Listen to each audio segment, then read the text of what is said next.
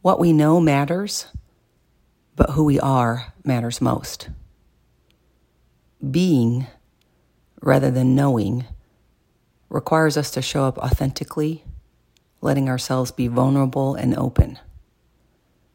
You can think you know it all and still not be knowable, so deep, true connections are impossible.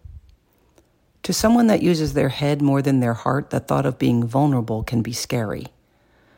Vulnerability requires us to stop overthinking and to let go, to not control our feelings like we control our thoughts. But being real requires openness, the risk of hurt, and allowing others to see their soul in ours. Be open and real.